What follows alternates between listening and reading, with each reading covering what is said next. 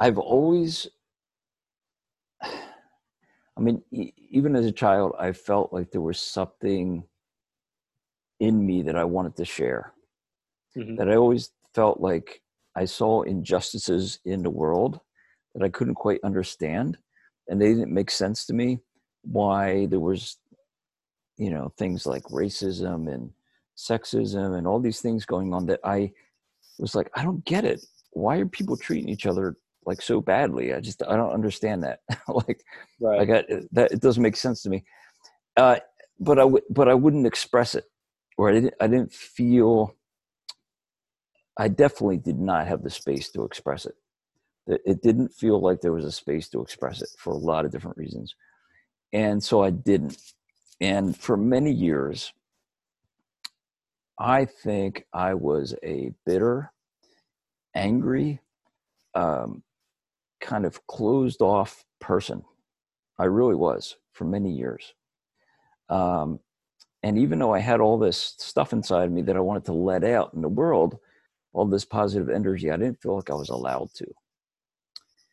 And, or I felt like nobody wanted to hear it or whatever. And there was a shift, absolutely. And I mean, the shift has been gradual over the years, but there was a point,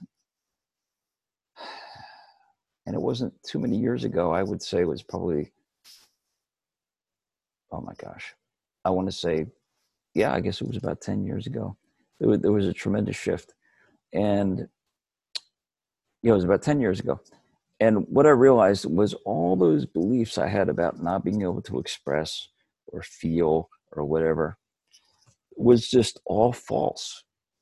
It was all stuff that I learned from somebody that wasn't real. It wasn't true. And I realized, oh, I'm allowed to make a shift. Hello, I'm Jazz Hoti. I'm an introvert, a highly sensitive person, and an INFP personality type, and I'd like to welcome you to another episode of the INF Club podcast. This is the podcast for INFJs and INFPs, and for those who identify as being intuitive or highly sensitive, especially if you're an introvert. On the show, you'll find the stories and perspectives of fellow INFJs and INFPs and other special guests, as well as my own personal experiences. The hope is that this podcast inspires you to grow, to live a happier and more meaningful life, and ultimately to embrace and become your best self. Thanks for being here, and welcome to the show. My guest today is John Davis, and we'll start with a few words put together by John. John C. Davis is an author, writer, speaker, and musician based in South Florida. John spent much of his career as a music educator for middle and high schools. Now focused on writing, his newest book, Accept, Connect, Heal, A Vision of Hope for Our World, is available on Amazon. And now to share with you a couple of pieces of housekeeping before we begin. First of all, I definitely don't have all of the answers. I'm continuing to learn and do my best, and the same goes for my guests. So whilst I hope you find these episodes interesting, nourishing, and valuable, please never take anything you hear from me or anyone else as gospel. Also, I'm not a doctor, psychiatrist, therapist, or any kind of licensed medical professional, and neither are my guests unless it is expressed otherwise. So anything you hear on the podcast should only be considered as complementary to standard healthcare and should not be interpreted as a substitute for the advice given by a licensed medical professional.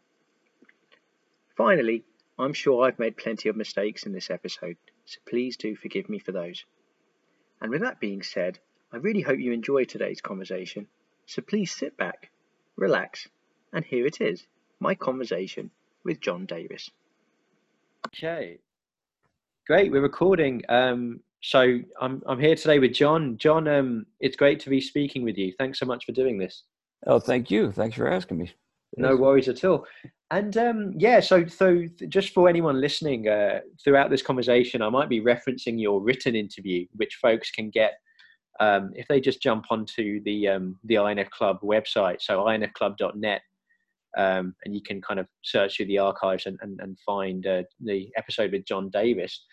The first thing I wanted to ask, John, you mentioned that you had a couple of friends when you were younger, and it sounds like you're still friends with those two guys, which is lovely. And I guess I was just going to ask how that's happened. Are they kind of local? Do you still live near one another? Because unfortunately, it seems to be a rare thing, keeping in touch for many, many years. Yeah, one guy's named Joe, and the other one's Jeff. Joe lives in Minneapolis, Minnesota, United States, and my other friend Jeff lives up in Pennsylvania. I haven't talked to Jeff too much recently, but I do have a lot of contact with Joe. Yeah, I got to be friends with both these guys. It sounds amazing, but all the way back in kindergarten. Wow. This is how long I've known. And my friend Joe moved away when I was young. I don't know, 6th grade or something.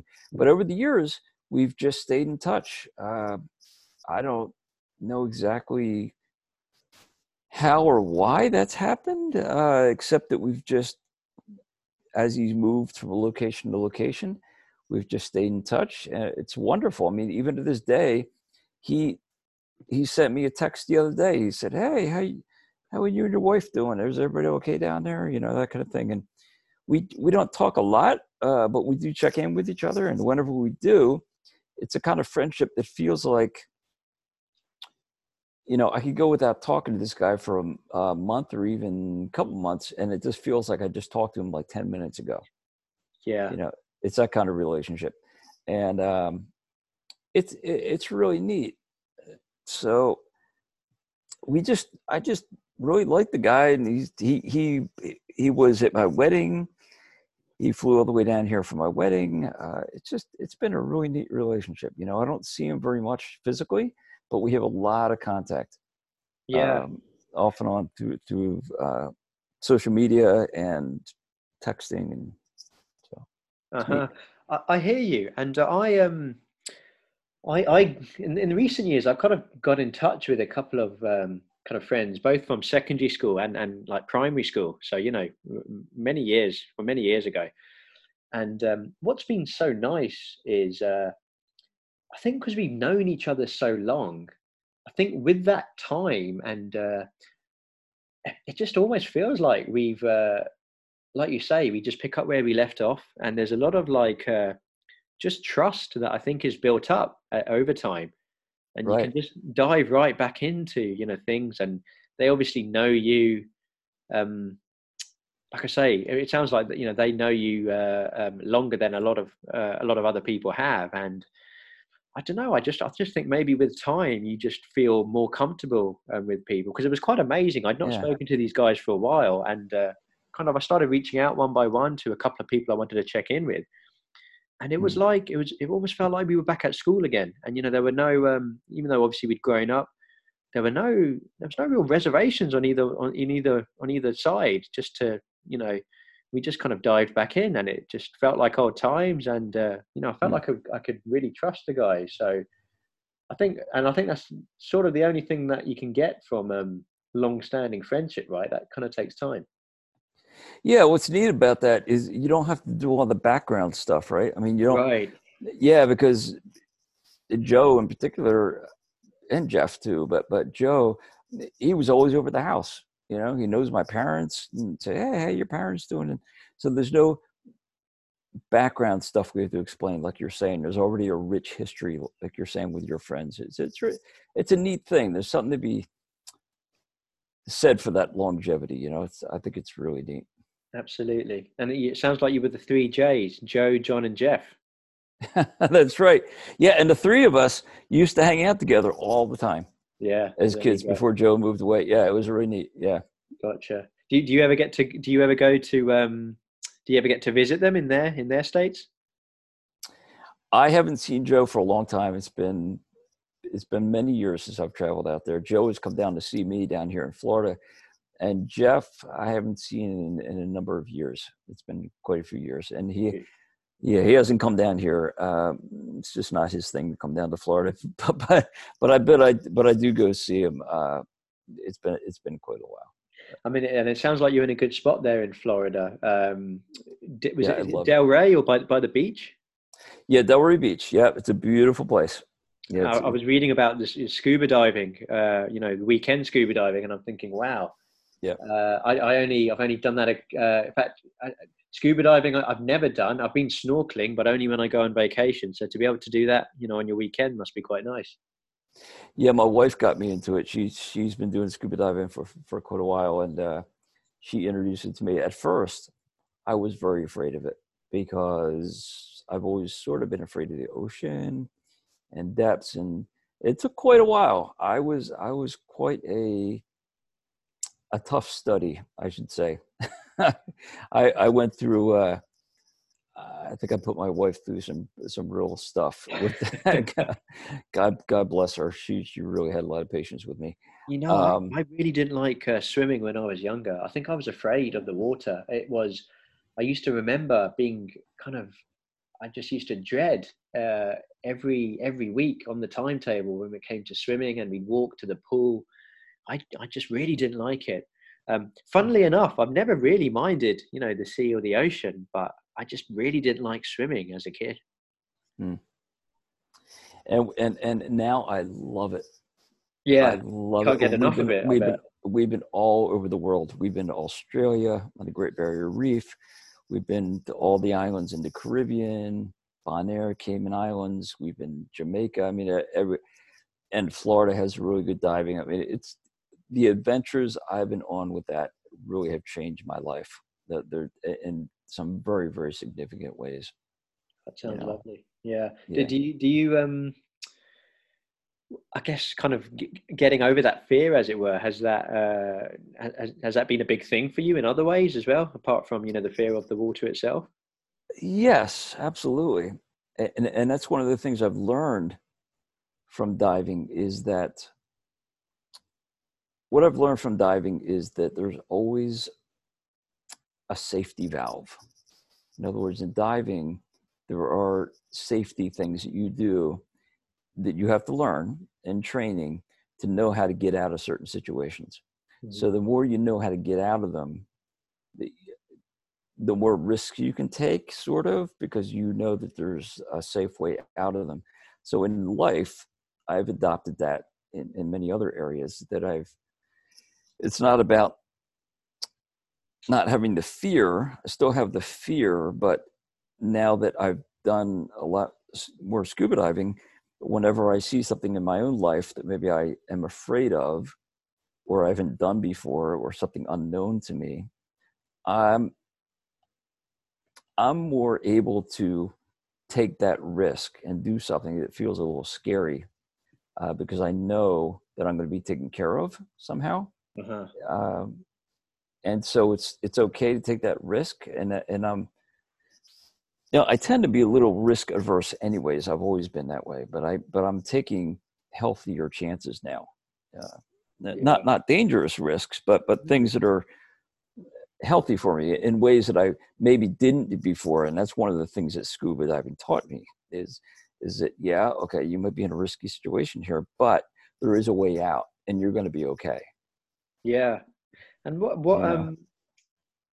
what has caused the change? It sounds like your wife's had some part to play. Mm-hmm. Huge. Absolutely. Well, I mean, it's just going down there and kind of freaking out, which I did in the beginning. And then having her basically hold my hand and say, it's going to be okay. Mm-hmm. You're going to be, let's try it again, and then I'd jump in again and maybe I'd freak out a little bit less that time. Yeah. Okay, let's try a new adventure. And I'd freak out again. Okay, let's try it again.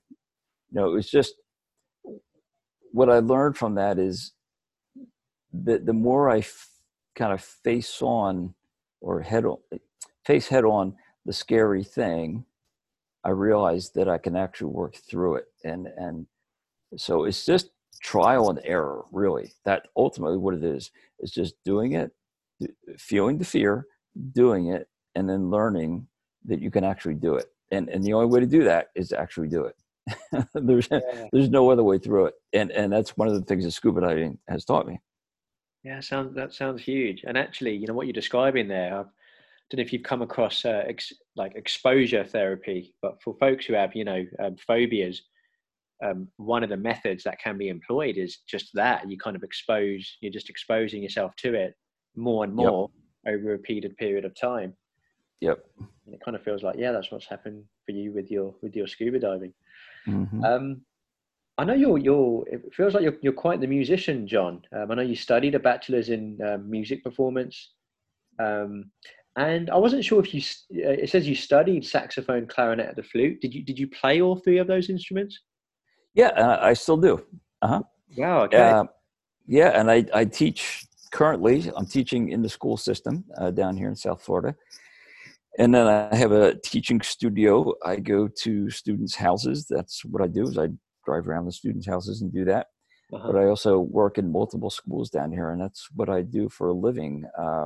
In addition to my writing, I do that. And I play in a band at a church down in Miami.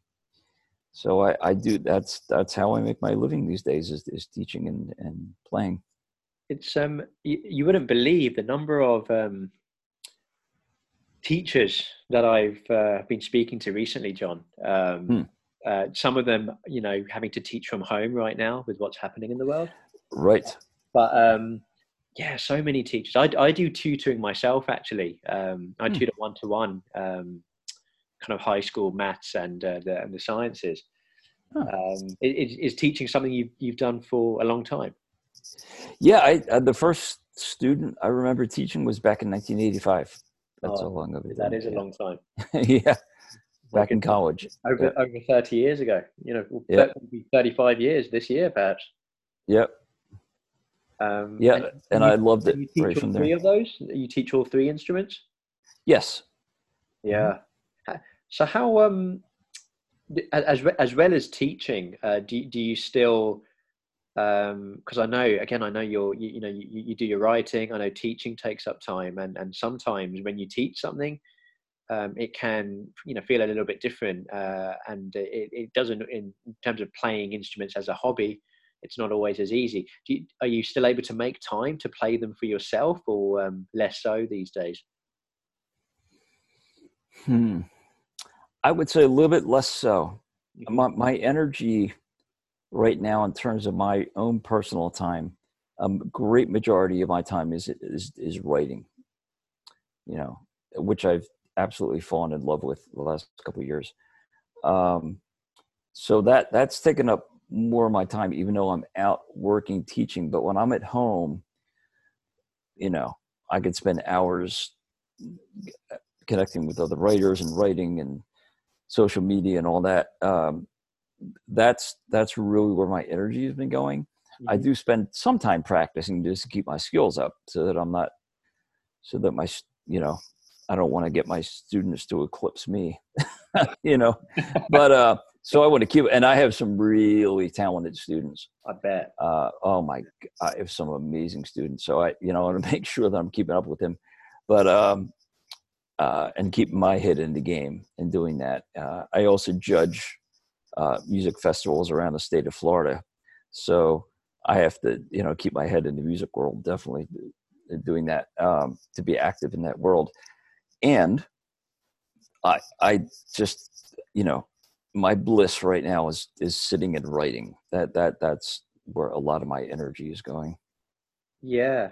And we're going to get onto your writing in a second. With regards to music, it feels like that was something, you did kind of from an early age as well. Mm-hmm. I don't know if you remember how you first came across it, or why you connected with it. Do you remember what it was about music that kind of drew you to it? Yep, I was in 5th grade, and I had this really neat band teacher. His name was Mr. Strang. I actually still remember his name after all these years. And he sent home this flyer to all the parents and said, have your student choose an instrument. And I saw the word saxophone, and I was like, that is the coolest word in the world. Saxophone. I didn't even know what it was. I didn't even know what a saxophone was. I really didn't. But I was like, wow, that's a cool name. And so when I saw the instrument in front of me, I was like, wow, this is really cool. And I just went with it. Really, the band was fun. The teacher was great. He was very inspiring. He was a real positive guy. And so I just loved playing in the bands and the concerts at school. And just one thing led to another. Did it in junior high school and in high school and into college, and had some great teachers. A teacher by the name of Tony Salicandro, who was my saxophone teacher at college. It was Glassboro State. Now it's Rowan University in New Jersey. And this guy was just fantastic. Just such a positive, inspiring guy. And that's what got me in love with teaching, frankly, is he was such a positive force in my life. Not only was he a fantastic teacher and a fantastic musician, but he was just a great guy. He was just a very friendly guy. He'd have me over his house for lessons. We'd have lunch together. We'd be talking about the world and what's the state of the world and whatever. We'd have these amazing conversations together. So it wasn't just about music and notes and rhythms. I mean, it was all that. And it was about the fact that he really cared I felt like he cared about me. Yeah. You know? And that meant the world to me. And that's why I fell in love with teaching is, I want to teach my kids notes and rhythms. And, I'm going to teach them how to play properly. Obviously, that's what I'm going to do. And I want to make sure that they get it, that I care about them, and that's what I think is probably the most important thing to me, as much as teaching them properly, teaching the proper skills and all that pedagogy and all that is the fact that I want them to know that, you can fall in love with this thing called music, which is what you can do the rest of your life and it'll change your life. And so I almost become, I don't want to say a therapist or a counselor because I don't go there, but it's kids will come in and they'll say, hey, I had a tough day at school, or something's going on at home, or my mom said this or my dad said that or whatever. And I'll say, tell me what's going on, and then, okay. And then let's talk about your lesson, So I love that of it. That's one of the things that's always drawn me towards music. And I've, again, I credit that a lot to these amazing teachers that I had in college who really just helped inspire me. Yeah, it sounds lovely hearing you talk about it, John. I can kind of connect in the same way somewhat in that the tutoring I do, and it's funny, the who we remember. It just goes to show just how much of a role teachers have to play.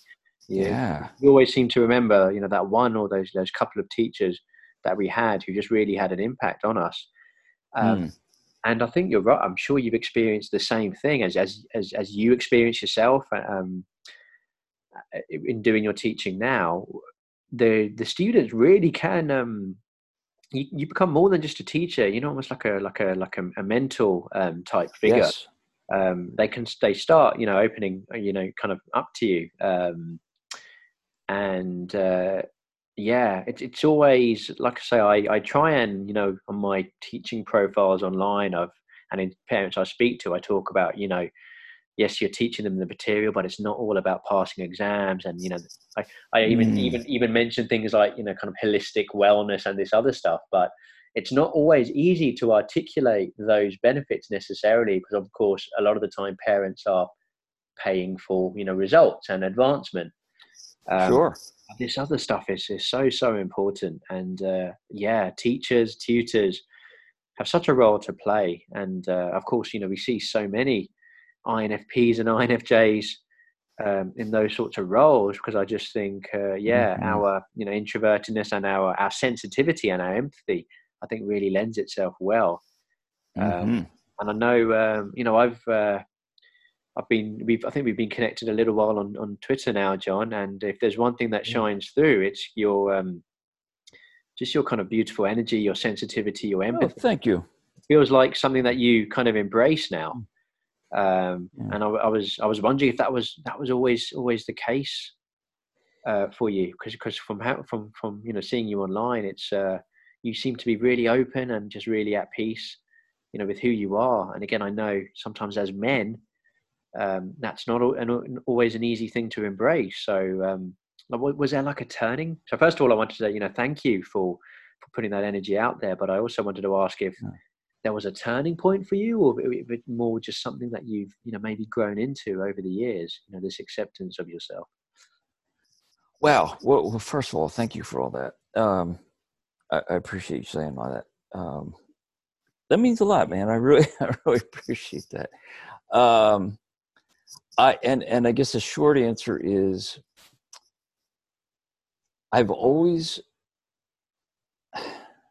even as a child, I felt like there was something in me that I wanted to share. Mm-hmm. That I always felt like I saw injustices in the world that I couldn't quite understand, and they didn't make sense to me. Why there was, things like racism and sexism and all these things going on that I was like, I don't get it. Why are people treating each other like so badly? I don't understand that. That it doesn't make sense to me. But I wouldn't express it, or I didn't feel. I definitely did not have the space to express it. It didn't feel like there was a space to express it for a lot of different reasons. And so I didn't. And for many years, I think I was a bitter, angry, kind of closed off person.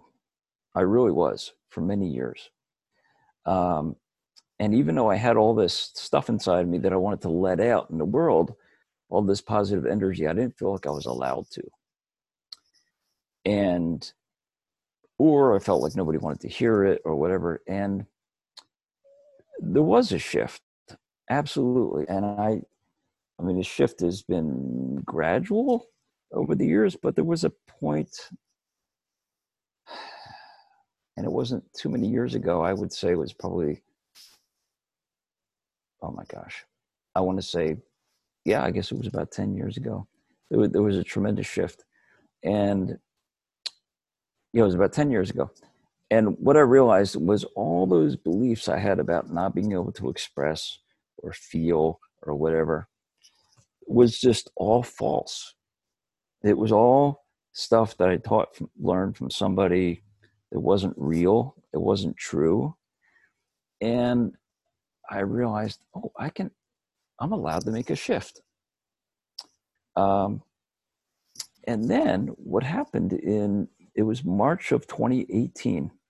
And I don't remember the exact date, but it was in March of 2018. And I was in my car and I had my phone, and I just, like, a thought came to me and I just started writing it down. It was like a download kind of thing. And since that day, I've been writing like nonstop. This stuff has been pouring out of me for over 2 years. And it was like, what happened was I started sharing some stuff on Facebook and Twitter, and people would say, wow, I really resonate with that. Or that's interesting. Wow, I never thought of it that way, or whatever. I get some kind of feedback. And I started thinking, you know what? I got all these thoughts in my head that have been going in my head for years and years and years and years since I've been a kid, because I journaled as a kid. I wrote little stories as a kid. I would break out the tape recorder as a kid and record myself, whatever. I was always expressing, but I never felt like I was allowed to do it. And for some reason, 2 years ago, I just took off the brake. I said, you know what? I'm just going to start sharing and sharing and sharing and sharing. And what has shown up is, and I love the story. I don't know if you're aware of this. I'm sure you are. It's a story of the Golden Buddha. And there's this Golden Buddha, and it's covered with dirt.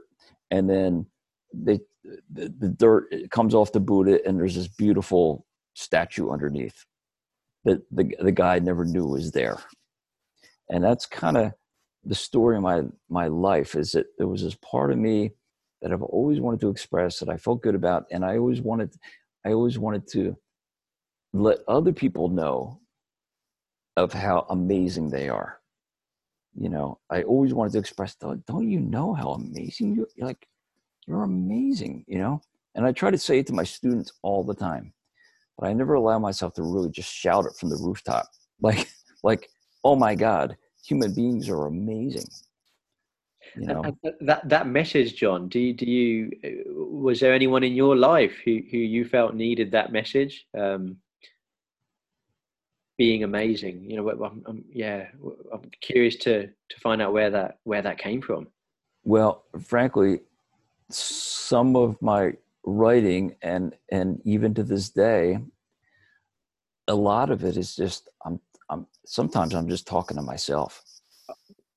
I didn't want to lead. You know what I mean? I'm reminding myself directly, but I was beginning to wonder. Yeah, for sure. Yeah, I'm reminding myself, and it's always a gift when somebody else responds and says, "Wow, I really got a lot out of that writing." I'm like, "That's wonderful," and you know, a lot of this is just my own development of reminding myself of, like, oh yeah, John, you told yourself lies for so many years about your unworthiness, and you weren't good enough, and you couldn't do this and whatever, and it was all lies, you know, from wherever, society, whatever, you know, whatever, wherever you got those messages from. And what I'm learning these days is to uncover that, and again, take off the brake and just say, no, okay, John, you're amazing, and everyone else is amazing. You're not more amazing. You're not better than, mm-hmm. and you're not less than. You're just like everybody else, which is amazing. You know, and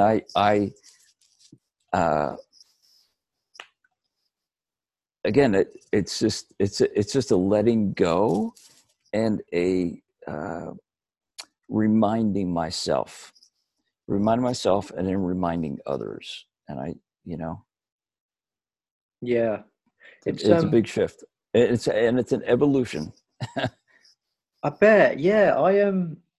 Yes, I'll be honest. You know, and we've been connected on Twitter, and I see some of, you know, the things you put out there, and then I obviously saw that you released this book, which we'll get onto, Accept, Connect, Heal. And you know, some of what you were saying, you know, just in the last few minutes, I was kind of getting goosebumps, because I'm kind of getting the feeling now, and I was kind of, you know, curious about it when I was, you know, seeing online, and I read how, you know, you received your first royalty check on Amazon, and I've just the sense I got, John, was that there's some sort of shift and transformation taking place. And it's just beautiful just to kind of see. It feels like you're just kind of just shining and vibrating and at peace, if that makes sense. Well, again, thank you for all. Yeah, so some days I'm at peace. Yeah, you know, I mean, I hear you. You're not. I know when I put stuff out there, and I can feel it, like when I'm putting something online, it's an awesome experience, because I think, do you really believe that? I say to myself, do you really believe that, John? You know, and the answer is yes. I'm like, yes, I do believe that. Yeah. And the reason that even the question comes up is because it's that old, you know, it's the old thought process, or the old tapes coming up, like, who are you to shine like that? Right. Now, who do you think you are that you're going to tell people how amazing they are? Like, John, don't you know there's pain and suffering and war and viruses and people shutting down. Don't you know there's like terrible things going on in the world? And my answer is yes. Yes, there are terrible things going on in the world. And we need to support each other like more than ever. So, kindness and being kind to each other and being loving to each other, we need that more than ever because of the fact that there's a lot of stuff going on. Mm-hmm. So sure, when I post something, there's always that little question mark like, is that really true? Like, so am I at peace with it? I mean, I'm becoming more at peace with allowing myself to express. Let me put it that way.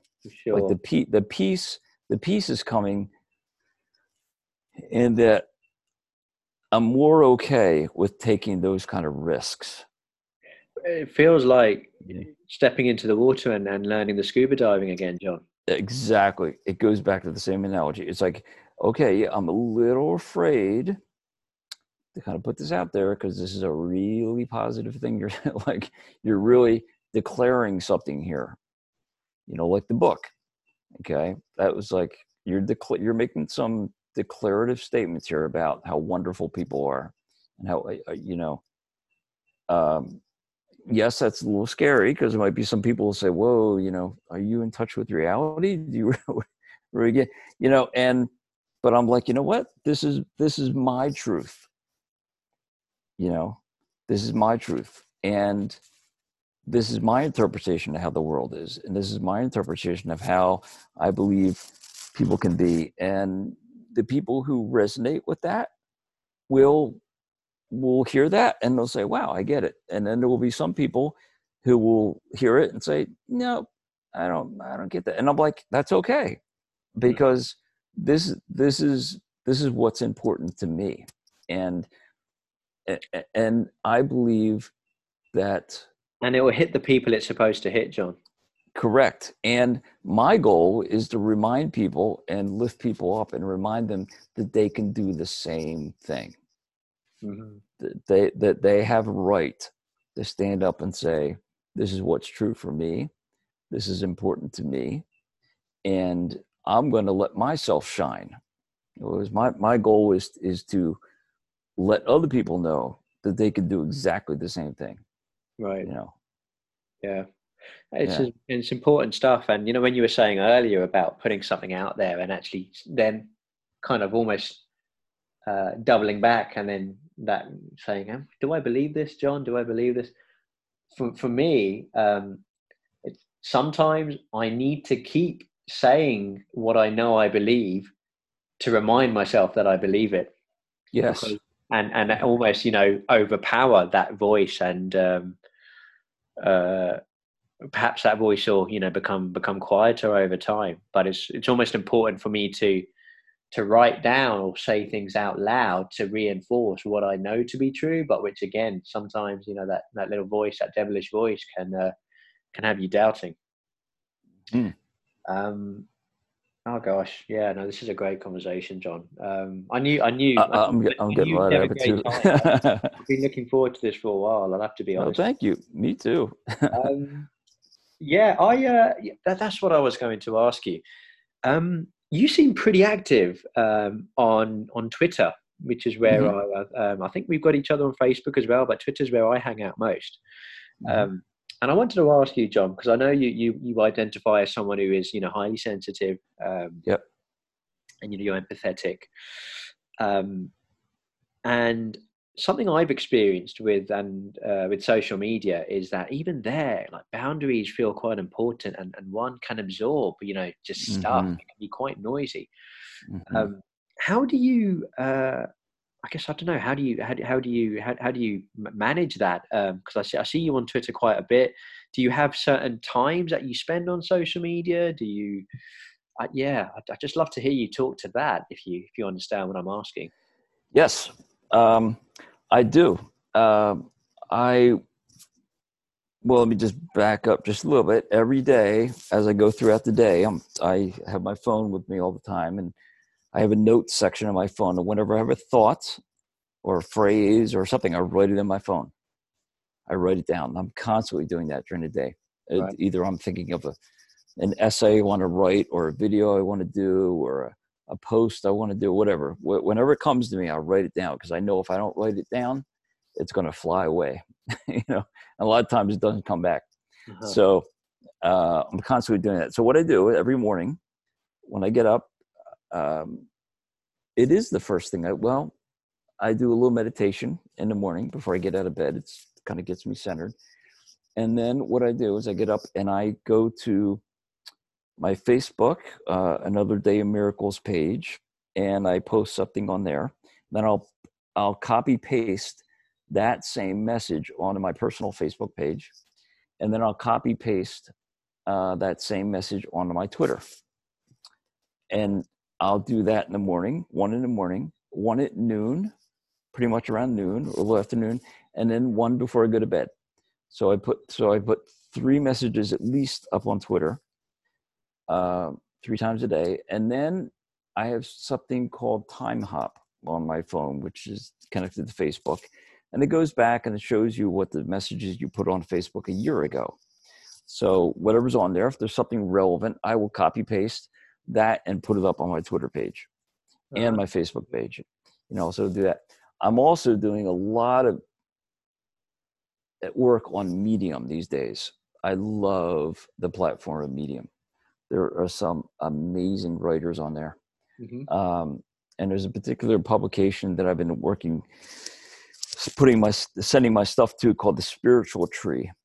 And God, the stuff on there is just so amazing. I could spend hours a day reading people's writings on there. So I do that. And then at least once a week, I create a little PowerPoint meditation video that you've seen before.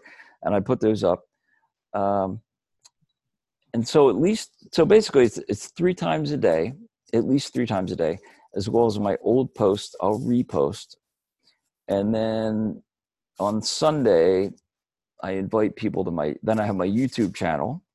So I invite people to my YouTube channel and Another Day of Miracles. And then I'll do a book boost on Sunday. So Sunday's my big social media day. I'll put a lot of posts up there on Sunday about promoting the book and the pages. And then once a week, my wife, who is an amazing whiz at social media, this is what she does for a living. She helps me do a newsletter. So I try to send a newsletter once a week to people on my email list. And that's kind of what I do. And then during the day, whenever I see other posts, I retweet people's stuff all the time, because I see amazing things on there. People like Lauren Sapala and Ritu and Peg Chan and all these people who are just are posting amazing things all the time. And your stuff, whenever I see things up there, I'll repost. There's so many amazing things. And what it is I've just made a decision about the people I want to follow, and if there's, I don't know, negative energy, or like you said, I'm a very sensitive, I'm really, God, I feel everything. And so if I read a post and I think, boy, this has some really nice energy to it, I'll repost it. Yeah. And I'll scroll down somebody's feed and I'll say, what are they talking about? And if it's something they're talking about, the real positivity and supporting people, that's what I'm going to put on there. I'm really proud to say that in all the 2 years that I've really, really, really been on social media, I don't think I've ever said a negative thing about anybody. And it's not that I don't have those feelings in my head. Of course I do. Of course I get upset about world events and things and whatever, or certain personalities that I don't agree with, or, whatever. But I've made a choice that my social media is going to be all about supporting people. And that's what you're going to see, And so it's a filter. like, in other words, I have a filter in my mind, and I say, is what I'm about to post going to be uplifting to somebody? Is this going to help somebody? And if the answer is yes, I will post it. If it's, is this going to hurt somebody? Is this going to be hurtful to anybody if I put this up there? Or is this going to offend somebody or attack somebody? Then the answer is no. No, I'm not going to post it. Or no, I'm not going to retweet it. Or no, I'm not going to follow that person. If I see somebody who's degrading somebody or putting somebody down, I'm not going to follow them. I'm just not going to do it. I'm looking for people who are looking to uplift people and care about people, and so that's my filter, and that's how I work through. And like you said, Twitter is very noisy, and so is Medium, and so is Facebook. It's all very noisy, and the way I sift through it is I've already made a pre-decision. Like, is this going to be positive? Is this going to uplift? Then yes, I'm going to support that. If it's not, then I'm not going to support that. Yeah. It's kind of it's the way I work. That's the way I wade through that. Yeah, no, that was really, really interesting to hear about all those different elements there. It certainly sounds like you're, I guess you're very intentional about how you're going about things, Mm-hmm. which makes sense. You know, we absorb stuff, and it can be overwhelming. Yes. So yeah, no, that was yeah, nice to hear. Have you come across Buffer, John? I was going to ask you. I've heard of it, and I have not worked with it. Yeah, I only mention it because, and you mentioned, you know, I guess an element of kind of streamlining and in terms of the processes you have for sharing things. Buffer effectively lets you schedule things to Twitter, Facebook, and other social media channels. So, like I say, some people like it because it just helps you kind of schedule in advance. The other people are a little bit funny about, you know, having, because your tweet will say, you know, sent at the bottom. It'll, I think, indicate in some way that it's sent to Buffer, or like links, hyperlinks will be shortened with like buffer links. So, you know, one can so some, you know, some people say, oh, you know, it's not quite the same as me showing up in real time and just me manually doing it. But yeah, no, I figured I'd just put it out there because it might be something you might wish to check out. Yeah. Okay. Yeah, I'll check it out. May or may not decide that it's for you. I mean, we're going to have to get onto your writing, John, which I was going to ask about anyway. But yeah, no, I was really curious and intrigued when I heard you know, kind of recount that moment a couple of years ago where you just kind of started writing and things just started coming out.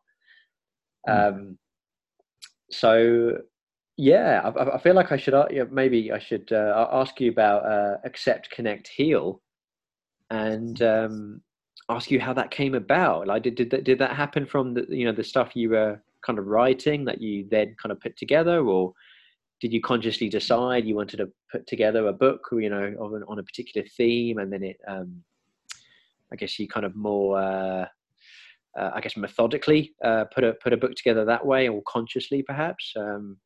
Yeah, over to you. Like I say, I'm just captivated by what you're saying right now. Thank you. It was totally organic. Lovely.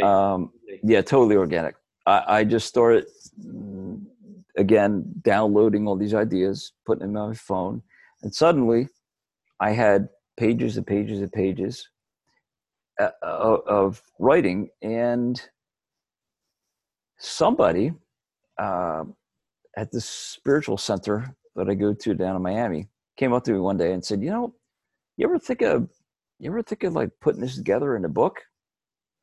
I love what you're putting on Facebook and Twitter. I really enjoy it. I find it uplifting to me. I know I like it. What do you think about just like compiling it? And I was like, I never really thought of doing that. Okay. And then I looked over all my material and I realized that they kind of went in different buckets or themes There were running themes, and it just came to me. I mean, literally, one day, I don't even remember where I was, but the words accept, connect, heal came to me. And I was like, okay, that's interesting. What do I do with that? And all of a sudden I started thinking, okay, this post might fit in the accept category, or this writing has to do with healing. This one has to do with accepting people. This one has to do with bridging gaps. Maybe this theme deals with racial inequalities, and what I found was that I could put these things in different chapters. And so that's what I did. I literally put 3 chapters together, and I sat on my computer and I got my writings, and I said, this one falls in this category. This one falls in this chapter. This writing falls under that one. And that's how the book came. That's how it got compiled. And hired an editor, and she sat down with me and helped me do the grammar and whatever and fix all that. And then I think it was in the beginning of that process, I believe, when I hired Lauren Zapala to be my writing coach. And Lauren changed my life. And I don't mean that like to be dramatic, but like, she has been such an inspiration to me in so many ways. And I read her Firefly Magic, which was a real eye-opener to me and really enlightened me, because it was all about marketing and getting out of my fears and going out there. And her coaching really, really, really helped me write that book. I mean, I don't even know. There's just no way I could have done that without her. I mean, she was such, and still is, she still is. I correspond with her regularly. Such an inspiration to me. And so when I hired her, she helped me work through a lot of the emotional issues and just all that. I mean, it was just amazing what she's helped me work through. And so then I hired Joe Harrison in I believe she's in France. I want to say France. I hope that's right. I hope that's right. And she helped me format it. She put it in the right format and get it so it can get on Amazon. She did a beautiful job with that. And then I hired an artist friend of mine, Gina Nolt, who did the cover for me. She did a painting.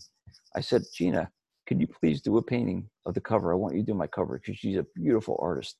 She said, yeah, what do you want? I said, well, nature, whatever. And she did this beautiful artist. I hired Ryan Ashcroft in England. I sent him the cover, and he did a beautiful job. He worked with Joe Harrison on that to coordinate that together. And so it was just this beautiful team that I hired, with Lauren and Joe and Ryan and my friend Gina. And it was just one thing after another. And there was so much flow to it. That's how I knew it was the right thing for me. There was so much flow, because Lauren knew Joe and Joe knew Ryan. And, just there's just, as you know, Jason, there's just this beautiful network in the writing world, especially in INFJ. There's just so many. Really, there's so many. It's beautiful. Like and this is quite actually fairly newish world to me, last couple of years. But now that I'm kind of and Twitter's been great for it. But you speak to one person, they know another person.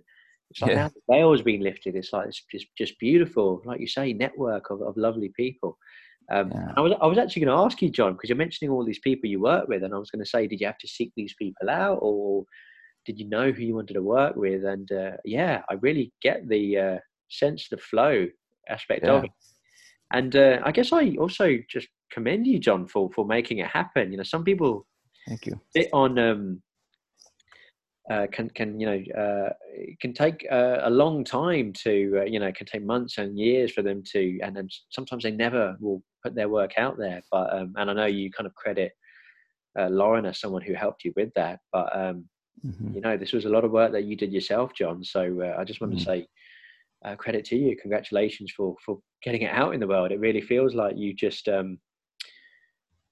feels like you were on a bit of a mission in some ways, but then also you were kind of, like I say, a bit of flow does help. So no, I'm just glad that it all came together nicely. Well, visioning is a big part of my life. Yeah, I haven't said too much about that, but when my friend said, you need to compile this together, I sat down, I envisioned people. Once I saw the cover of the book, I envisioned people holding the book. Like I said, I see people reading this. I see people having book studies about this. I see, whatever the vision I had of this. And so whenever the fear came up, which it came up a lot, I mean, again, God bless my wife, because she heard me at 11 o'clock at night saying, "Oh, this is that. How am I going to do this? Oh my God, am I going to work through this fear?" And it was just, I had accountability. I guess that's what it was too, is that I would tell people, look, I'm doing this thing. And to your point, I started so many projects in my life. I guess that, it just never finish. I'm a great starter. In other words, I'm fantastic at starting things. I can always start things, but to follow through and get all the way to the end of it has not been something that's been a hallmark for me. And so that's why I had this amazing team that I had to hire in order to work to help me work through all that. I was going to say, and that that support and accountability as well, I know can help. Accountability, when you've got other people involved, it suddenly becomes more real, and you're like, oh man, well actually now I've got to pull through, because it's no longer just me. I've now got other people that I'm involved in this, and they know that I'm producing a book, because I've told them, I've enlisted their help. So yeah, I know that can sometimes help. How long's the book been out now, John? It came out in December 2019. So 4 months. 4 months. And where can folks find it? Can they go to your website and find it from there? How should they find you and your work and connect with you? What's the Yep, you can go to Amazon and just put in the search accept, connect, heal. Okay, great. You'll find it that way. It's on Kindle as well as print. Great. You can also go to my website, anotherdayofmiracles.com. On my website, you'll find links to my Medium writing, my Facebook pages, my YouTube channel. Perfect. All the things on the show. If you go to the website, you'll have connected with all that, and including the book. So if you just want to go to the website, there's a link right to the Amazon book right there. Great. And you're on Twitter as well, aren't you? Yep. John C. Davis Music. Perfect. Well, I'll be sure to share all these links, when this interview goes out as well. Awesome. Thank you. And was there anything else? Oh, you mentioned your email newsletter. Again, is that on anotherdayofmiracles.com? Yep. On there, there'll be a little space for that to sign up from a newsletter. Absolutely, you can sign up with the email list. That would be awesome. Yeah. Oh, great. John, I just wanted to say again, thanks again for Thank you showing up. No, it's been I've really enjoyed it. As always, I think I could have spent easily another couple of hours with you. Yeah, me too. And maybe actually, I'm just seeing. Maybe one last question here that I have for you before I let you go. Okay. because in your in this written interview of yours, which again folks can at the moment they can just go to infclub.net and which links to the Substack. But I think what I might do is actually have some sort of podcast tab that are linked to on the about section or something. But for now, you can just go to the main website and just search for John Davis and the archives. In that interview, one of the questions was, advice that you might give yourself 10 years ago, and you said, start writing. You have a lot to say.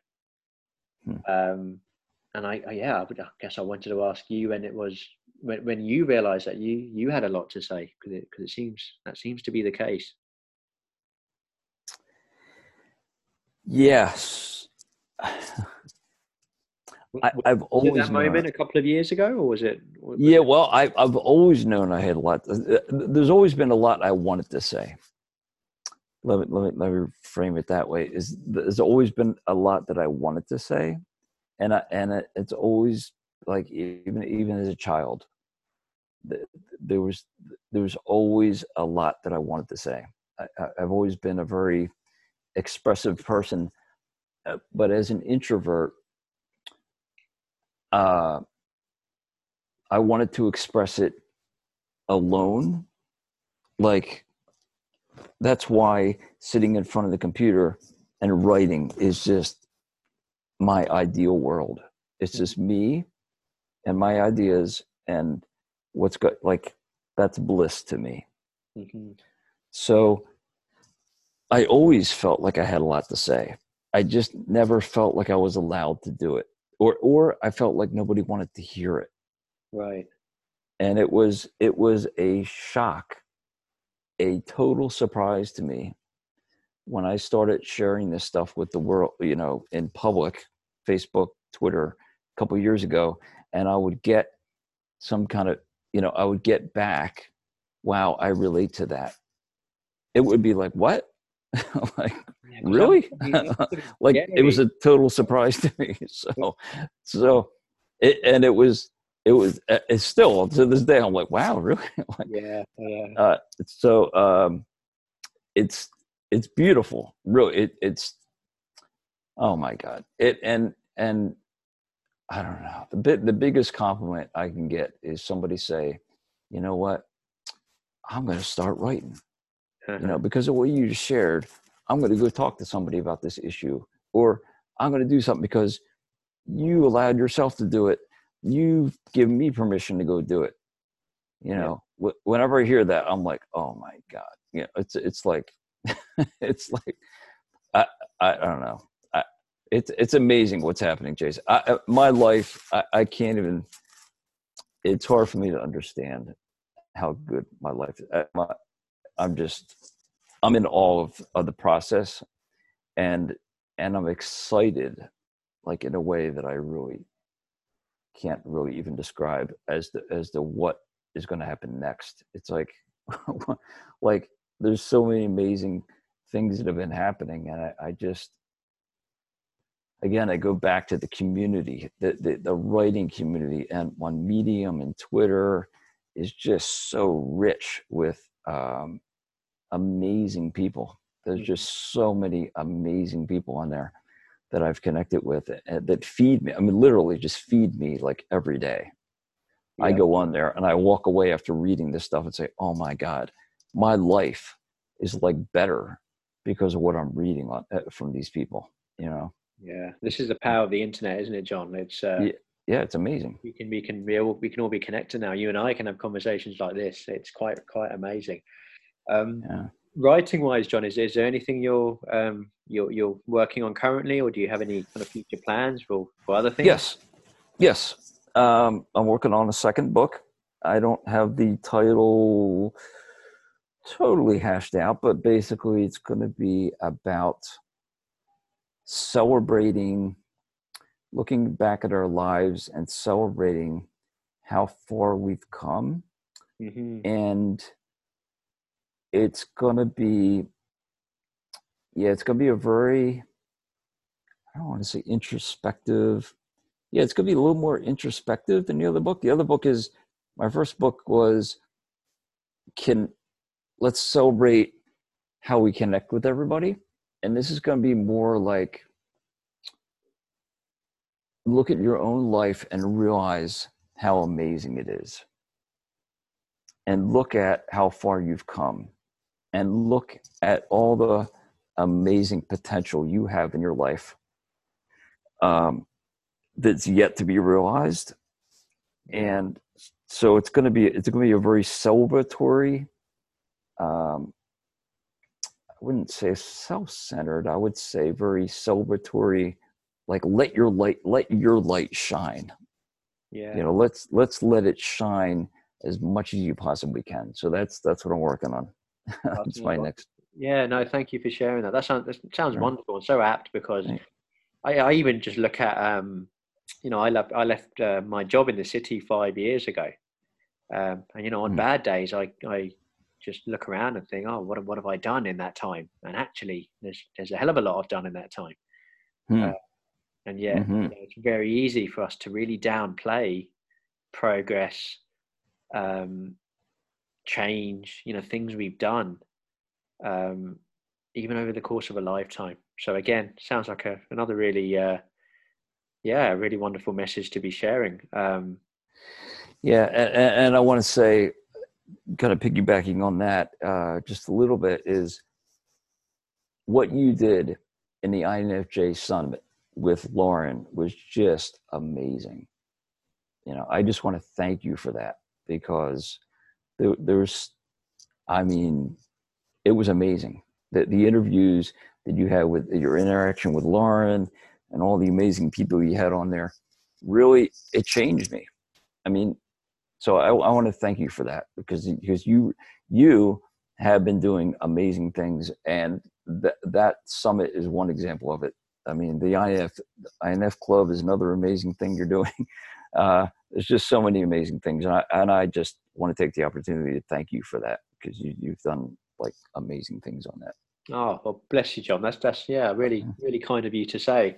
It's always nice hearing that, but I'll share something with you. The funny thing about the summit is, even now, on the face of it was myself and Lauren speaking to kind of friends that folks that we knew, who we just felt it would be. Many of them were INFPs and Js, but not all of them. I think we had a couple of INTJs in there, but just people we felt ought to be involved. And it was really just us, like I say, on the face of it, really just us talking about stuff with like-minded people. It almost felt to me that it was like, oh yeah, it's great. We were kind of both fairly laid back about it. It's just a fun thing to do. We'll see what happens. And honestly, John, the messages we received from folks all over the world,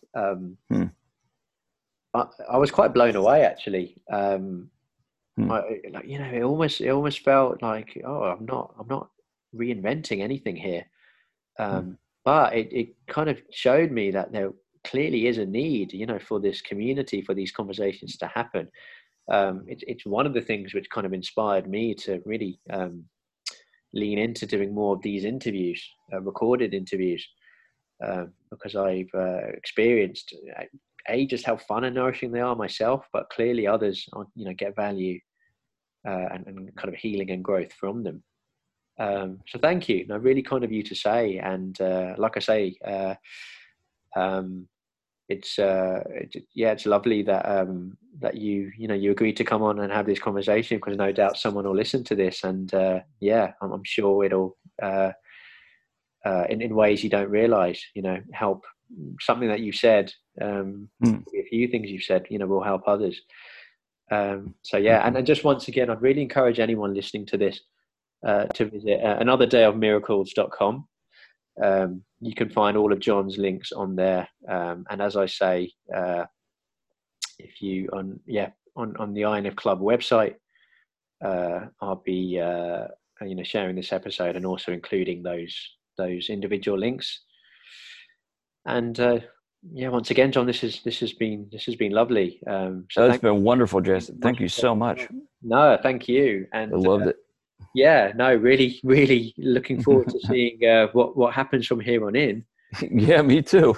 So I guess we'll have to wait and see. But thanks, John. I really appreciate it. You're welcome. Thank you. Thanks so much for listening to today's episode. I hope you enjoyed it. Remember, you can find show notes for every podcast episode, plus lots more, over at www.infclub.net. Once again, I'm Jazz Hoti. Bye for now, and I'll see you next time.